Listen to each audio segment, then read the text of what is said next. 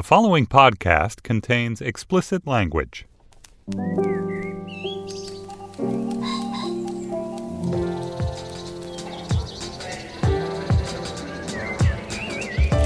I'm Stephen Metcalf, and this is the Slate Culture Gabfest Unproblematic Trolley Edition. It's Wednesday, July 4th, 2018. Fireworks everywhere. On today's show, Won't You Be My Neighbor is the new documentary about Mr. Rogers, the pioneer and icon of all icons when it comes to children's television programming. We discuss. And then Nanette, the hour-long monologue by Australian Tasmanian comedian Hannah Gadsby. It's scorching, pitiless, absolutely brilliant, and it's lighting up my Twitter like a Christmas tree. We had to discuss it. We do. And finally, here in America, we play football while the rest of the world plays football. But of course, these are two totally different sports. We discuss the World Cup with the man himself, Mike Pesca, host of the Gist podcast. And I mean, I gotta think Supreme. Is he a Supreme friend of the program? Ultimate Supreme? I don't understand the hierarchy, the stadium ranking. You're the soul keeper of the levels, Steve. So I'll take your word for it. I think he's an USFOP. He's an Ultimate Supreme friend of the program. Okay. All right. I do have, Julia, before we dig in, I do have one question. Sure.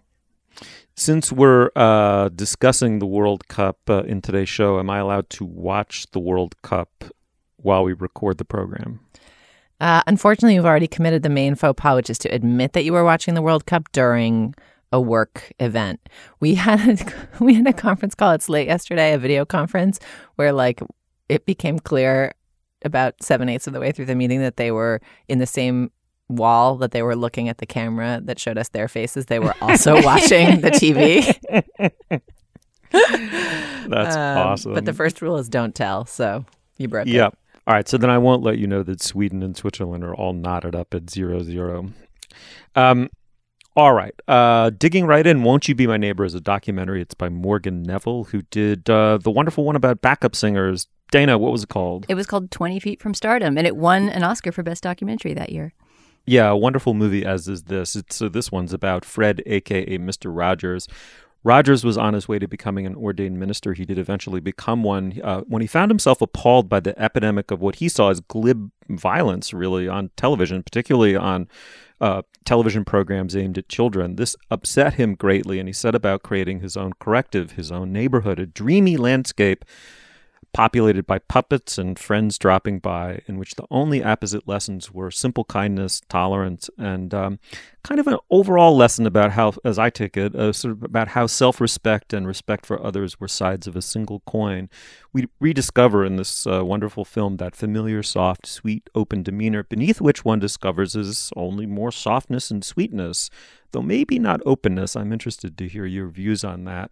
Anyway, the movie manages to be neither hagiography nor expose, but an examination of a hero we all, I think, need right now more than ever. It's also more than that. It's a plea to connect back to our own childhood, which we seem collectively to be in the process of strangling. It's a wonderful movie. Let's listen to a clip. We had a director that once said to me, you take all of the elements that make good television and do the exact opposite. You have Mr. Rogers' Neighborhood. Low production values, simple set, unlikely star. Yet, it worked. Because he was saying something really important. Love is at the root of everything. All learning, all parenting, all relationships. Love or the lack of it. And what we see and hear on the screen is part of who we become. Dana, let me start with you. I would say one of the characteristic facts of this documentary is that there's no turning point, there's no moment when it suddenly becomes dark or when some previously unknown and uncomfortable fact about the man or the TV show suddenly rises to the surface, making you rethink it and your relationship to it. It's just not structured in that way. And so for a while, I didn't think I liked the movie or was engaged or being moved by it, but I was a puddle of tears by the end of it. What happened to me in the course of that 90 minutes? I mean, I don't know what happened to you. I'm interested that you went from expecting this tension and reveal to then being happy not to have gotten it. I think I went in knowing that already, maybe just from reading about it or just knowing that Mr. Rogers had a pretty spotless record as a human being, that it wasn't going to be some dark side expose. And that was why I actually chose to see this movie on my birthday. It was my birthday present to myself to go see the Mr. Rogers documentary, because I just knew that it was what we all need right now. And the phrase that kept coming to my mind as I was watching it, and having stupidly not brought tissues, wiping my eyes on my viewing companion's shirt, was this phrase from Shakespeare, from Merchant of Venice, from Portia's famous speech about mercy, where she says, "The quality of mercy is not strained; it droppeth as the gentle rain from heaven." Right? This movie drops like the gentle rain from heaven. It's just so welcome to have a movie that is actually about someone good doing good things in the world, and to remember that person with respect. And so this movie completely did me in that way. I was also going to say that among the three of us, I think I can claim Mr. Rogers hipster cred, because I was actually born into the perfect demographic for this show. I was 2 years old when Mr. Rogers' Neighborhood debuted in 1968. And it's so kind of interwoven with my childhood that I immediately started to cry and feel Proustian feelings upon just hearing the opening song and seeing the beat-up tiger puppet, which becomes a big part of this movie. We need to talk about Daniel the tiger for sure. And all of those things are so kind of deeply embedded that there weren't specific memories. The way that on Sesame Street, for example, I can remember Stevie Wonder appearing on Sesame Street and the number he did. And I actually wrote about that for Slate when we did our big Stevie Wonder package. But Mr. Rogers, you don't remember in that way, right? Because it didn't really have guest stars. I mean, I guess once in a while there were people that would appear that didn't usually appear. But the whole thing about Mr. Rogers, which this documentary really stresses, is that it was always the same, right? That he wanted to create this space of stability and quiet and sort of slow, steady contact with children, where he always took his jacket off at the beginning and put on the cardigan and the shoes. He always sang the same goodbye song at the end. The movement from the, real world of his house into the imaginary world of the puppets was always the same, with that little trolley being put on the track. And the documentary talks about that too, about how he wanted to create this division between the imaginary and the real and not collapse that division. Anyway, I knew all those things about Mr. Rogers, but just kind of having that DNA be reactivated was extremely moving and powerful to me. Yeah. I mean, Julia, it seems to me, that was beautifully put, but it seems to me that at the heart of this is a man who was called. He was a devout Christian who wanted to fulfill was called to the pastoral function, duty, and believed that could and should center on children in a unique way at the developmental stage, as children are working their way through the emotional complexities of maturing, and someone who understood the power of television as a mass medium. And I think what he probably saw, and what the documentary implies that he saw, was this disconnect between what a church might do and what a television set in a living room was doing. And he tried to bring those two things together. What'd you make of this movie? Oh, I loved it. And I wept. And despite not being the exact same microgeneration as Dana, I also grew up watching Mr. Rogers religiously. Well, that's the thing. It really didn't change. I mean, in a way, I can't claim hipster cred because he was doing the same thing until 2001. Yeah. I mean, it was completely part of the fabric of my childhood, and it was Proustian and fascinating to go back and watch the shows again. I haven't shown this to my children. I have shown them on YouTube. The one thing that I did remember were the segments where he'd go to factories. He did a series of segments that they don't come up in this film, where he went to factories and you got to see crayons being made or fortune cookies being made. And you can find all those on YouTube. And so my more recent reacquaintance with Mr. Rogers had been sometimes showing my children those little segments on YouTube. And the thing that struck me the first time we queued one up was the quality of Mr. Rogers' voice and speech. Maybe we can listen to one for a little bit here. There's the railroad tank car, which carries the hot wax. And from the tank, it's poured into a kind of big kettle.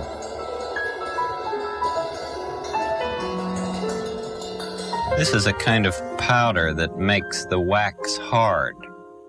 The thought I had immediately upon hearing it is, oh my God, Mr. Rogers was ASMR. We've talked, I think, a little bit about this show of the the videos where people like softly whisper and crinkle papers and tell you, maybe you better slyly open this pack of Wrigley's gum or whatever. And like people find these videos so mesmerizing and peaceful. I'm not an ASMR partisan or fan. I don't watch them. But his particular quiet, slightly breathy, extremely precise enunciation is a very unusual way of speaking for a public figure then or now, I think. I mean, he's a very particular mode of communication. And it's so distinct from the rest of the media that my kids watch, whether it's like wordless, clanging train videos that have no narration and no human person in them, or these kind of whiz-bang learning is fun shows that have a very zippy-zappy tone that they also favor. And so he just feels he has an otherworldly quality, like a feeling of being a being from elsewhere. And I hadn't known about his calling or his attraction to the ministry, or that he thought about his show in this way. But when you understand that, it makes you look at the whole show through a different lens and see each episode as a service, essentially, with a set of rites and rituals and a sermon, a sermon done through puppets and play for children. But one of the reviews we read of this talked about how the work of Mr. Rogers was helping children with their emotional literacy, and raised the question of who or what does that work in our culture right now. And that, to me, is one of the things that is so powerful about the film. It's not just remembering and better understanding this figure who was a part of so many childhoods of people who are adults in the world today, 40 years worth, 30 years worth of people. It's also just thinking we feel the world feels emotionally illiterate. The world feels incapable of handling its emotions, measuring them. Even some of the anxieties about technology that we sometimes argue about on the show are about how do we regulate our emotions and relationships to the changing ways in which we encounter information, encounter each other, encounter images of what life is like. And the sense that there's a missing wisdom, a missing counsel in the world is part of what makes the remembrance of this person who shouldered that responsibility so potent. I totally agree with that. The man was multidimensional and human without harboring this kind of peak TV dark side that has become something of a cliche. I think at the heart of at least one of his insights was, and what made him so true, I think, is that childhood is frightening and very disorienting. And it's easy to be sentimental about children, in which case it's very easy to not get what their inner experience really is at all. And his message, I think, to kids, but also to grown-ups was it's okay to be in touch with what's frightening and disorienting about being a child. I mean, it's a position of sort of ultimate openness, but also thereby vulnerability. And to me, what I took away from the topical urgency of the film, for me, came home with the idea that if you're not in touch with that, you compensate by seeking out rigid structures of meaning and experience. I just, this is kind of to put it a little bluntly, but there's just something clearly anti-fascist about that man's orientation in the deepest sense, that if you can learn to speak to and through what is the residual sense of childhood vulnerability within you, you don't have compensatory modes of anger and retribution that are really characteristic of American public life right now. To the degree that this movie does show any kind of dark underside, it just shows that, Fred Rogers was not always secure, that he came from a childhood that was lonely. He spent a lot of time in bed with childhood diseases, and he talked about playing with toys in bed and kind of making his own worlds, and how that was sort of where the puppet universe sprang from. Apparently, he went through a period where he was called Fat Freddy and was an overweight adolescent who was teased about that. They don't really go super far into his family background or the background of his own sons and his wife who were interviewed. but you get enough of a sense of him to know that he was a person who maybe tended toward depression, and that, well, remember I said I wanted to talk about Daniel the Tiger. To me, it was incredibly moving to discover that Daniel the Tiger was, for Mr. Rogers, kind of an important tool for communicating. In other words, he wasn't just using the puppet to talk to children. He was using it to express parts of himself, sort of insecure and frightened parts that he couldn't otherwise express. And there's some really interesting talk, I think his wife talks about this, about how as his career went on, he stopped identifying as much with Daniel, the vulnerable tiger puppet, and identified more with King Friday, the imperious king who rules the puppet kingdom. One of the other things the documentary notes is that he weighed 143 pounds every single day of his life, and that in his, I think someone calls it personal numerology, that means I love you, because I is 1 letter and love is 4 and you is 3. And but for someone to have rigid exercise patterns and weight expectations who experienced his teen years as Fat Freddy is like not an uncomplicated or unsuggestive fact about his Yeah, there's definitely mental state. There's a sense that there was a sort of barely holding it together person behind. Barely holding it together is exaggerating, but a fragile person behind that very calm and strong exterior. And that, of course, is probably what made him able to communicate so clearly with children, right? That he wasn't just a benevolent authority figure spreading around his perfectly adjusted secureness, that he was sharing a certain fragility with them. It's also interesting, just to conclude quickly, I know we have to wrap, is his Christianity was never made explicit on the show. His status as a minister was essentially hidden, or just it was never arose explicitly. And washing feet is such a powerful Christological image. And it just shows you the way to be a Christian is to save, not to proselytize. I mean, he was an absolute exemplar when it came to that. So anyway, an extraordinary documentary. People should absolutely seek it out. Won't You Be My Neighbor? I think it's in fairly wide release, so check it out. All right, moving on. Julia, we're going to break with precedent here, and I'm going to kick off business with the most important fact of all, which is that Sweden, Switzerland tied at 0 at the half. All right. You're up.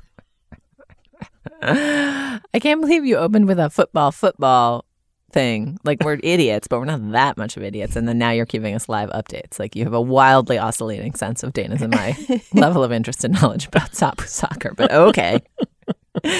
Our business today is brief. We want to thank everyone who submitted songs to Summer Strut. I believe we have a record number of submissions this year, which suggests a record-breakingly excellent playlist. We'll be discussing it with Chris Molanphy, our shepherd through the wilds of music, in a few weeks. In the meantime, we'll post a list to the master playlist on the show page and at facebook.com/culturefest if you want to listen along. In Slate Plus today, we'll be talking about summer camp and our experiences therewith. To hear segments like that and to get ad-free podcasts, sign up for Slate Plus. Slate Plus is our membership program and is a great way to support Slate and the journalism that we do. For just $35 for your first year, you can help cover the cost of producing the Culture Gabfest and your other favorite Slate shows. And of course, in return, you'll get extended ad-free versions of this show and other great Slate shows and a ton of other great benefits. So if you'd like to support the Culture Gabfest, go to slate.com/cultureplus and join Slate Plus today. Okay, onward.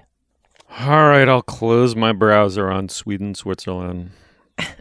All right, well, as an extra little goodie, I get to talk at least a little bit about Tasmania on the next segment. Hannah Gadsby is a star in Australia, but not as well known here, I believe. That's in the process of changing and fast. Thanks to her scorching, like skin-peelingly funny, caustic, tragic, relevant, strange, erudite, vomitously personal, I say that, admiringly, stand-up set that's now streaming on Netflix. Roughly the first half of it is dedicated to fairly familiar comedy territory, stand-up territory, to self and other deprecation, centered on growing up as a generally non-conforming person in Tasmania.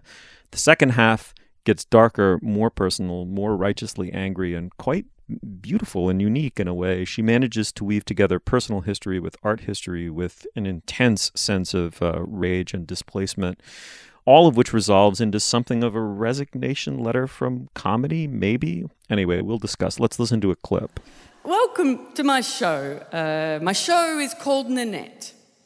And the reason my show is called Nanette is because I named it before I wrote it.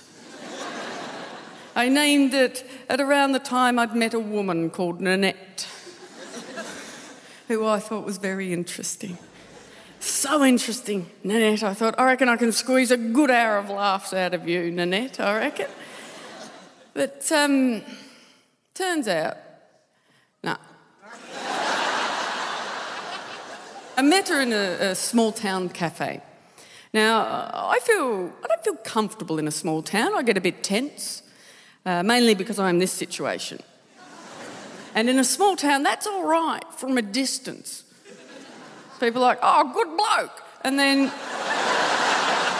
you get a bit closer and it's like, oh, no, trickster woman, what are you doing? All right, Julia, let me start with you.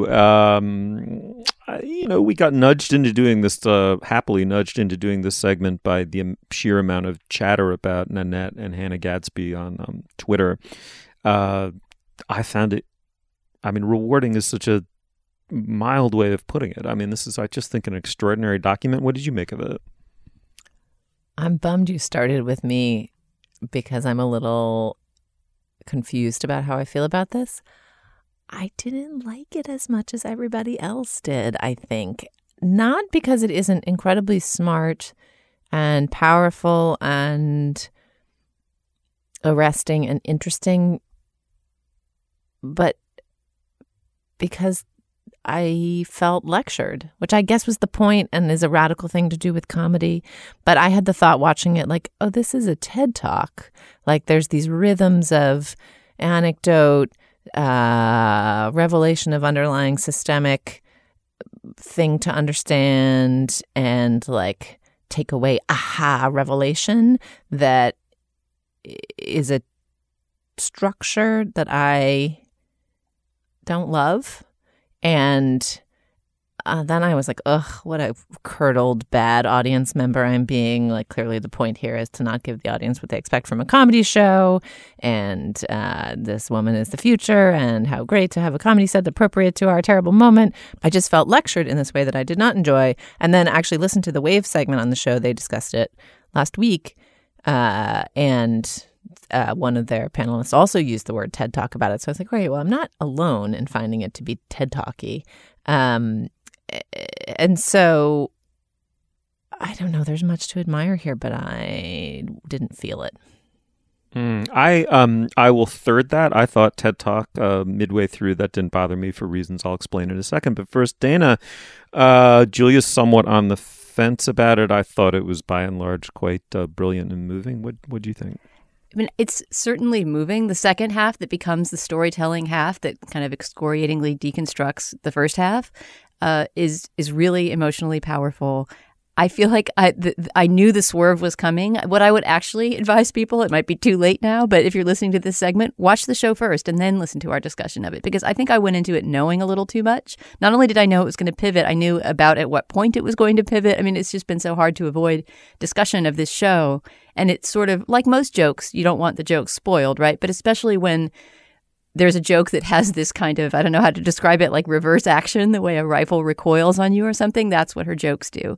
And I have to say that I admired just the sheer brilliance of construction of that. I think that I would have admired the veer, the shift in the middle more.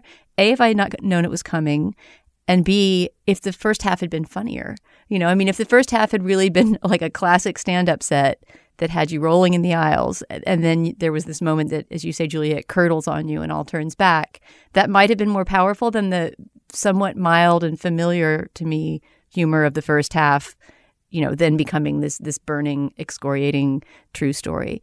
But without giving away what the joke was, I do really admire the way that she takes this one particular joke from the mild first half and essentially adds another chapter. And there's this moment that she says, the problem with jokes is that jokes only have a beginning and a middle, and stories also need to have an end. And when she says that at first, you think, and I was talking about this with the person I watched it with, well, wait, that's not true. Jokes have a beginning and an end, and they lack a middle. It seemed a strange thing to say, that jokes, right, the very thing that is constructed to have a cathartic payoff, don't have an ending.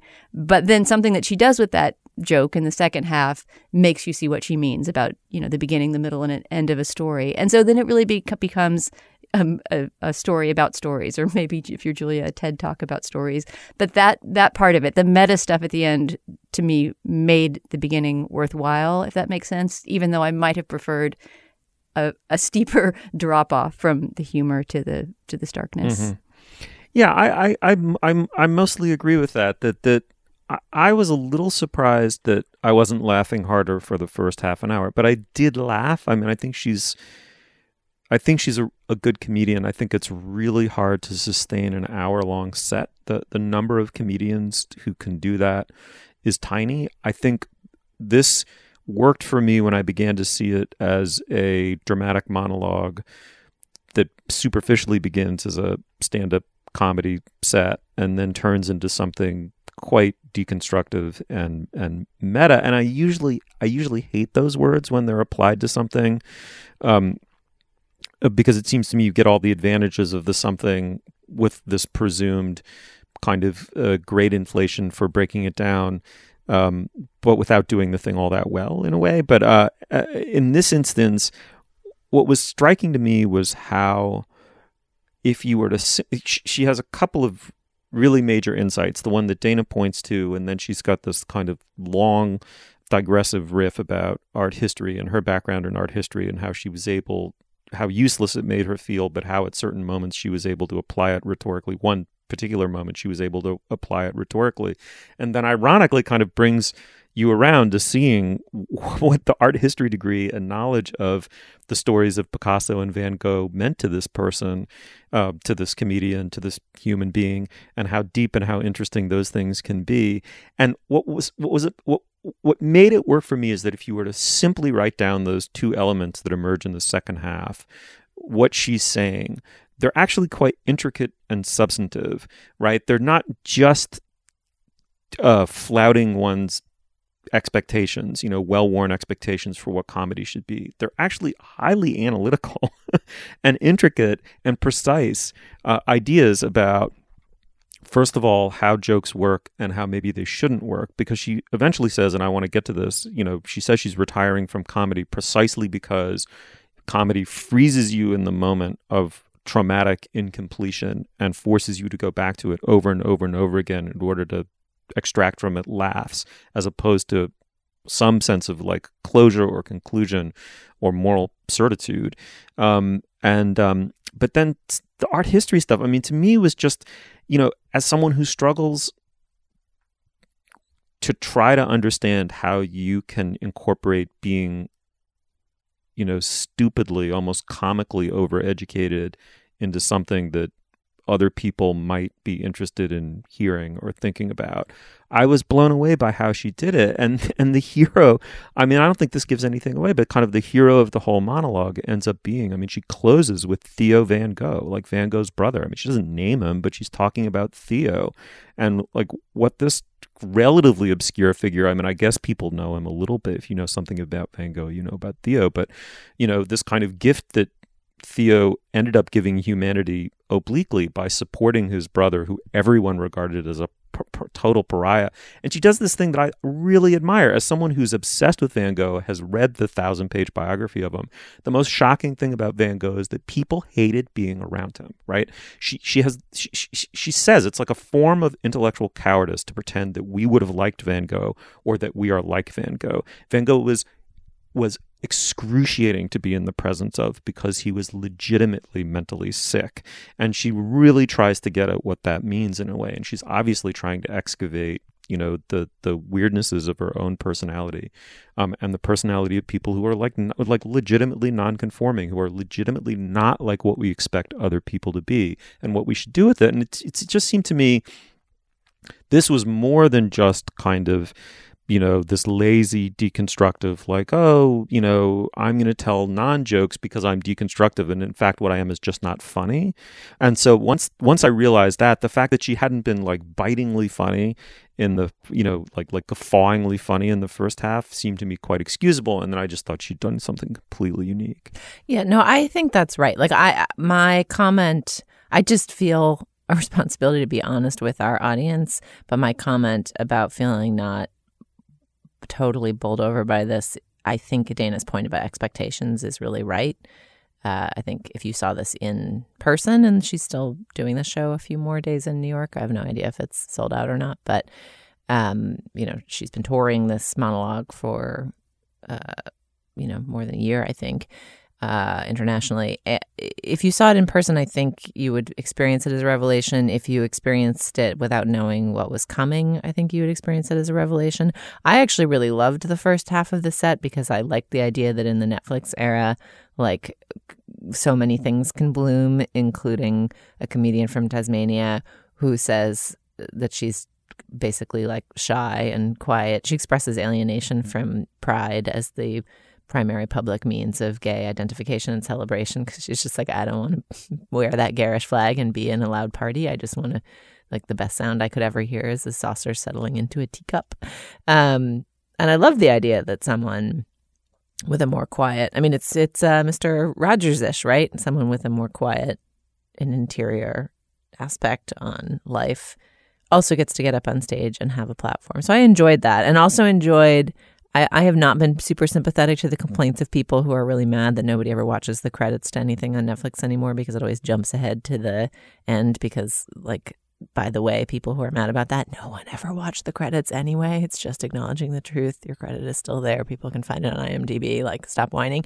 But if you actually do make Netflix forcibly and take it by the reins, go back to actually watch the end of the credits, the final sound you hear is the settling of the teacup into the saucer, and it's very satisfying. Yeah, the beginning and end framing of the onstage monologue are great, not least because they incorporate, Julia, you'll appreciate this, her two standard poodles, which is pretty much dream life, right? A cup of tea between two standard poodles. Yeah. So overall, having this incredibly distinctive voice do something really fascinating, and I agree, Steve, really intellectually dense and smart with this form, is totally worth your time. I might recommend that if you've heard this or read some other stuff, that you just like put it on your list and watch it in a year when it's like a little further out from your consciousness or something, because I do think getting surprised by it might help its impact. I also agree, Steve, that her analytical rigor as an art historian is one of the most unusual and fun parts of this show. It's just it's really unusual and great to hear a 1 hour stand-up monologue that also has all these brilliant insights about artists' biographies and art history. Highly recommended Nanette Hannah Gadsby from Tasmania, which doesn't come away looking great from this monologue, but she's from the West. The East is civilized. Anyway, moving on. I forgot that you would have Tasmanian comments on this. Fair enough. Yeah. Julia, I know you're eager to hear this, but 0-0 in the 54th minute. All right. Pesca's here. Tell someone who cares. Mike, 0-0 in the 56th minute. Yeah, I know. Sweden and Switzerland. Let's just focus on this game. I think everyone want to talk about Sweden and Switzerland. I think what they want to hear is you and me live call it. It does strike me as a potentially useful disambiguation for people who are confused between the two countries. Yeah. There are two countries that really, really hate when you confuse them, and those are Sweden and Switzerland. I love it. So it's neutrality versus not bellicosity. That's what's at stake. In passivity, right. All right. Well, I think we incorporate all of that into the top of our segment, but now I'll more formally introduce Mike Pesca, host of the Gist podcast, and just all around, I don't even know what to call you. You're like, you really are sort of a, new feminine man in a red state body, kind of. Mm-hmm. Yeah. But I like to think of myself as the new face of the Democratic Party. Thanks. There you go. All right. I come to what the world calls football and what we call soccer somewhat late, but I'm a zealous convert. I could not have lapped up this year's World Cup more greedily than I have. I'm just going to cite a couple of things. One is Messi's 3-touch goal, which just changed everything about me, including my sexuality. And that extra time winner by Belgium, which was a thing of absolute spontaneity and beauty. It's just gotten into my bloodstream. I have to watch this sport more than once every 4 years. But Mike, talk to me about your relationship to soccer as an American sports fan, and why doesn't it catch on more here? So you're a Messi sexual. That is good that you note that. Well done, sir.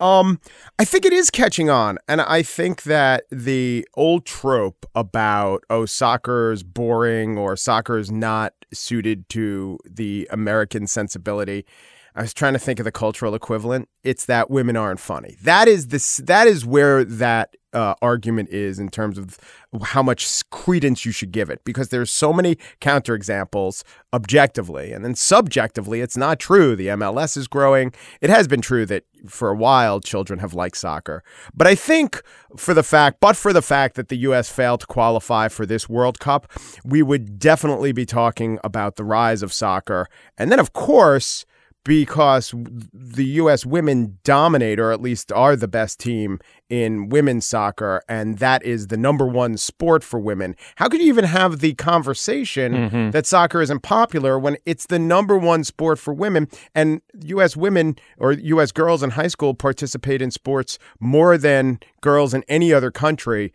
I think soccer exemplifies, this is the weirdest thing, but I think soccer exemplifies a lot of great things about America, but maybe that's because a lot of people who ignore soccer are what I don't want to think about when I think about the bad things about America.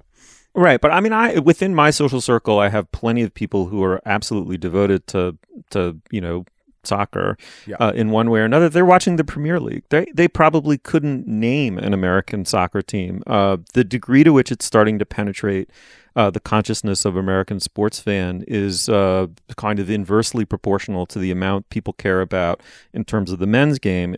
American professional soccer, which kind of has close to no status among the viewing public. Do you think that's going to change? I don't know, but does it have to change? So with the availability of the EPL, the English Premier League, and with NBC having this big deal to show it to us in pretty decent time periods, I don't know. I think maybe U.S. soccer for the certain cities that have the teams can be on the rise. I think that it's now a money-making business.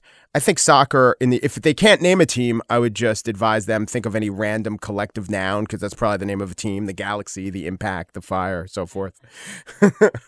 Yeah, so no, but the thing is, when I think about the World Cup and I think about the U.S. soccer, I have zero worry that in some form it will be a thing. And people who are big sports fans or even in sports business always want to compare it to these other behemoth sports. But I think the other sports, I love the NBA, and I really still like football, although the NFL is horribly problematic. I think the other sports are too big, and they've taken up too much room in the culture. So maybe soccer is where soccer's sort of where sports were in maybe the 1960s or 1970s. Yeah. You wouldn't expect them to dominate the culture, but if you're a fan, they give you pleasure, and that's where soccer is. You know, unlike the major American sports, a soccer game doesn't break up into discrete units in any natural way, right? You don't stop time when the ball goes out of bounds. You don't have innings, you don't have timeouts by and large, you don't have major injury substitutions, and so it's very hard to cram a soccer game with endless commercials, which is great for the viewer. It just has flow, but it limits it, I think, as a business relative to the other major American sports. Probably always have that 1960s feel of something that can't be commercially dominant. Yes. That's probably, but this was the argument for years and years. What about the commercials? And that discussion was held at a time when commercials were dominant.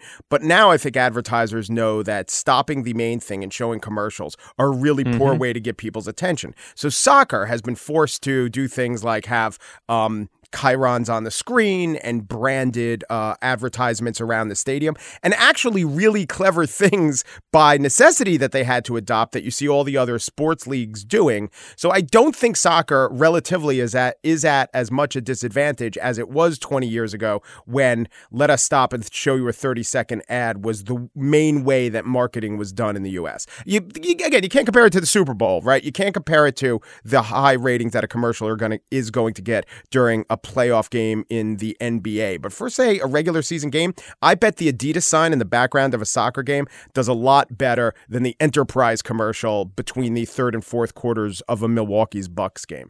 Can I posit a grand theory of the future of soccer? Yes. With all of my insight and grounding in the matter. for both that commercial reason you just described, Mike, which I think is the exact right analysis, and for a couple others I will here enumerate, it feels to me like soccer is the American sport of the future in a couple ways. One is it's completely in line with the future of marketing and the future of media, right? All of the barriers to entry to following the actual best soccer in the world are falling. You can legitimately get on American TV the Premier League through various combinations of streaming options, legal and sub-legal. You can see basically anything you want at any point. Most of the men I know in their 30s or 40s are following some European team and popping off to watch soccer games. The rise of the availability of those soccer games comes at a moment where the relationship with the NFL is fraught in a couple different ways, both in terms of the health of the players and the psychic, moral, and political health of the league. The advertising model makes sense. People want to stream their content uninterrupted and want the marketing. They don't really want the marketing necessarily, but as a result, marketing is becoming kind of integrated, product placement-y, slipped into the actual meat of what you are trying to watch, as opposed to assuming that it'll hold your attention for some idiotic break in between. And then the final piece is we're living at a moment where Americans are having to reckon with not being the best and the biggest, right? Like our position on the global stage is faltering. It's continuing to falter. We are at a moment of decline. And I have been amazed by the audience for the World Cup on Slate this year. So we usually go nuts for sports. Our sports coverage is great. All hail the great Josh Levine, who engineers most of it. But nobody covers the Olympics like we do, and nobody covers the World Cup like we do, because we take a slightly off-kilter approach and we look at the geopolitics and the culture and the media and the sport itself. And it's always one of my favorite things when we go nuts on a sports event. However, we kind of held back on planning for our coverage for this World Cup because we weren't sure what the audience interest would be in it, given that the U.S. team failed to qualify. Doesn't matter.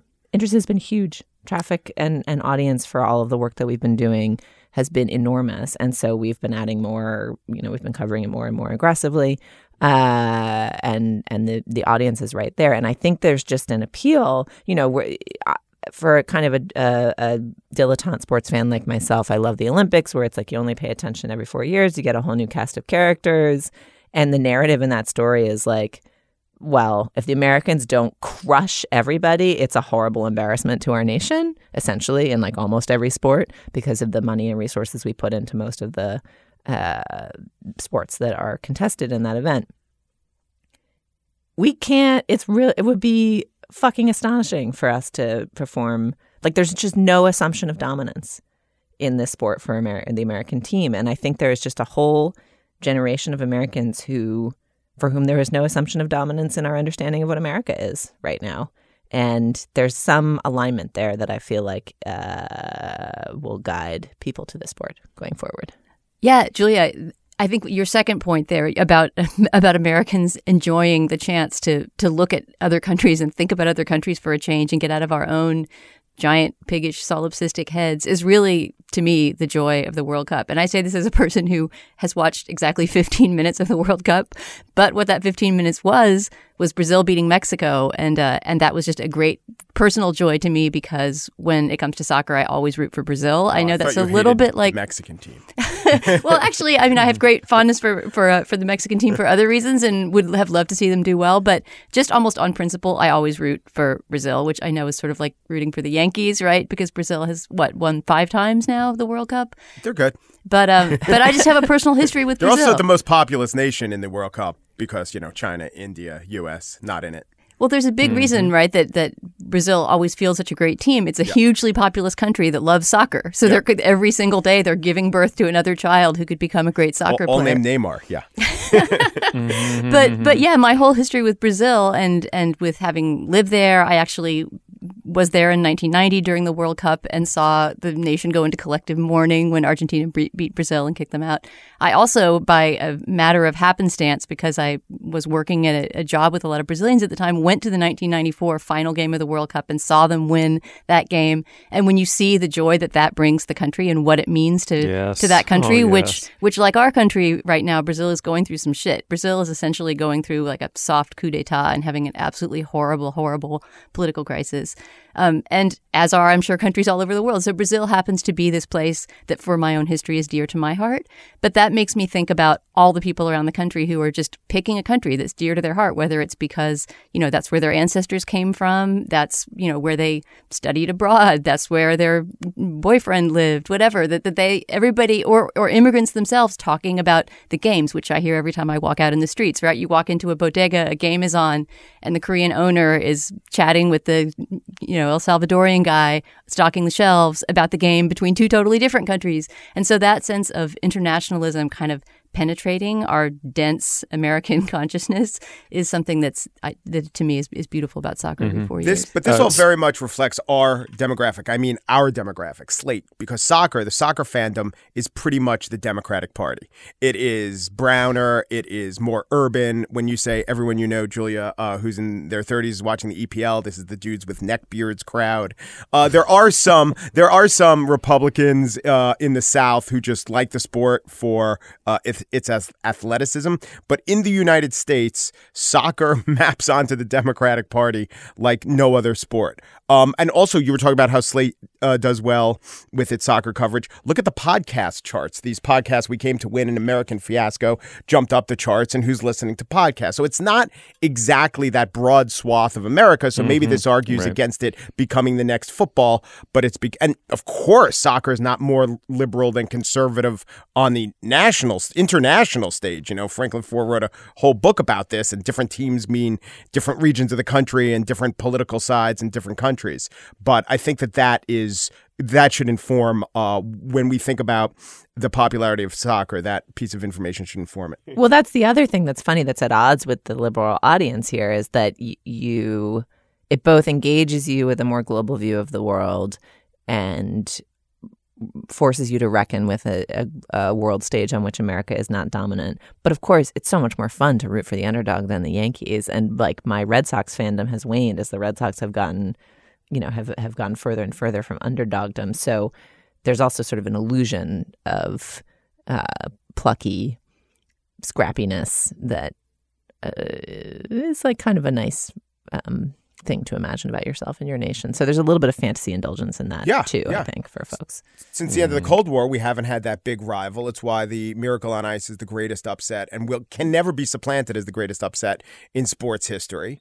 Until we win the World Cup. That's right. But there has to be a huge rival who becomes, somehow Brazil has to wage war upon us, and then we would come and vanquish those Brazilians. I'm still rooting for Brazil. FYI. This is what Trump is up to. It's a long con to create more international rivals. Like, even the way he's like poking at Canada, Germany, like, we're going to have so many more enemies. So it'll be great for soccer. All right. Well, I'm going to have the last word here. Sweden 1, Switzerland nothing, 77th minute. Wow. People who get their updates 2 days later. Take that, neutrality. Mike, thank you for coming back on the show. This has to happen more often. We got to do some kind of live event with you again soon. I'd love to. Will you disclose the location to me beforehand if we do a live event? If I had known you would have been there, Mike Pesca, you would have been the first to know. You'll know. I have a secret location picked out for next year. Right. I will email it to you now.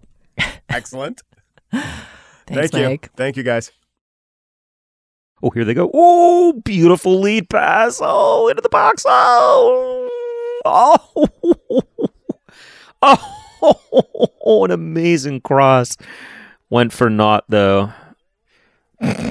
Oh, what a move. All right, does someone else want to run endorsements? We've lost Steve. All right, I'll mute it. I'm not going to stop it, but I will mute it. Today is sadly the last day that we have Daniel Schrader as our production assistant. He will be joining us for endorsements. What do you have? Steve, I'm going to be a you in two ways. For one thing, I have 2 endorsements. And secondly, one of them is a local business. So I'm definitely channeling you in this segment today. The first one is actually more of a public service announcement, which I think everyone who listens to this podcast, or a very large percentage of them, will appreciate knowing, which is that the new season of You Must Remember This, the great movie history podcast, dropped today. I haven't listened to it yet, but the theme of the new season sounds incredible. What she, the host and producer, Karina Longworth, is doing is it's going to the Kenneth Anger book, Hollywood Babylon, which is this, venerable text about sort of Hollywood myth, much of it claimed to be trashy and false, and taking apart some of those myths. So the whole season is going to be going to Kenneth Anger legends and then going to the actual history and seeing how they check out. The first half of the season is about silent film, which of course I'm really excited about that she's getting into right now. So the first show, I believe, is going to be about rumors that the Gish sisters, Lillian and Dorothy Gish, the big stars of D.W. Griffith's films, were incestuous lovers, which apparently Anger claims in his book. So that sounds incredible, juicy, interesting, and it's really the best film podcast out there. So You Must Remember This. And my second local endorsement is the restaurant that I wanted to go to for dinner on my birthday, but it turned out it was closed. It's my new favorite restaurant in Brooklyn, and I'm endorsing it specifically in the hope that everyone will go to it so it will continue to exist so that I can continue to go to it. And the place is called Corner Deli, with Delhi spelled like New Delhi, India, Delhi. And it's an Anglo-Indian restaurant that's in this beautiful little, not very trafficked block of Bergen Street. So in Brooklyn, right between essentially Park Slope and Prospect Heights. It's not a restaurant that you would notice when you're walking by, which of course is part of the charm. It's sort of a tucked away little cove. And the Anglo-Indian aspect makes it really different from your average Indian restaurant. I mean, I love your average Indian restaurant that always has the same 8 dishes as every other and has a buffet for lunch, and that kind of food is great. This is a little bit more upscale, and it's a little bit more Anglo, so there's kind of a twist on the food. But there's nothing I had there that wasn't perfectly prepared and delicious. The music is really unusual and interesting. The decor is all sort of like old Bollywood posters and interesting old signs from around India. It just doesn't feel like any other Indian restaurant or any other restaurant. And the drinks are extraordinary. The service is lovely. There's not one thing about Corner Deli that I don't love. So Corner Deli, Delhi in Brooklyn. Go there next time you're in the neighborhood. That sounds yum. Really, really good. That sounds so good. And how did no one think of that name before, right? I know. It's such a great name. I mean, everything about this place feels kind of Brigadoon-like. Like, I can't believe it materialized in my neighborhood and I can walk to it anytime I want. It doesn't have a ton of hours right now. It's closed 2 days a week. It doesn't serve lunch, only dinner. But if you all go there, if you build it, they will come and it will open I think they're trying to open a lunch or brunch hour. They're just waiting for the business to come. I've either completely corrupted you or brought you around. I'm not sure which one it is, but I'm so proud of you, Dana. For hogging so much time and talking about a place that only a tiny slice of our listeners can go to. Exactly. All right, Julia, what do you have? Continuing on my stream of somewhat obvious endorsements, I would just like to issue this PSA to our listeners that the second season of Glow has dropped on Netflix and is incredible. And we discussed Glow when the first season came out, and I think we all agreed it was full of great performances, that Alison Brie and Betty Gilpin are terrific, that Marc Maron is really doing a great job as an actor in this Marc Maron-ish but twisted role, that there was sort of a like larky fun putting on a show quality to it that just made it seem raffish and delightful and excellent. And I gulped down season 1 like a glass of lemonade on a hot day. Season 2 takes the show in it's the same but better. It basically, in my view, fulfills all the delights and promises of season 1. It's just as fun, but the character studies are a little bit deeper. The plots are a little bit richer. The overall arc of the season is more intense. There's more mischief and fun. Like, season 2 to me proves that Glow isn't like a one-off funsy sideshow. It is like one of the best television shows that's being made right now, and it's an essential watch. And Alison Brie may be the best actress of her generation, and like, watch it. You will not be able to stop. You'll watch it in one night. It's so good. Wait, so how important is it to have seen all of 1 before you embark on 2? I mean, why would you deprive yourself of the pleasure of seeing the rest of 1? Because it'll take you a nanosecond.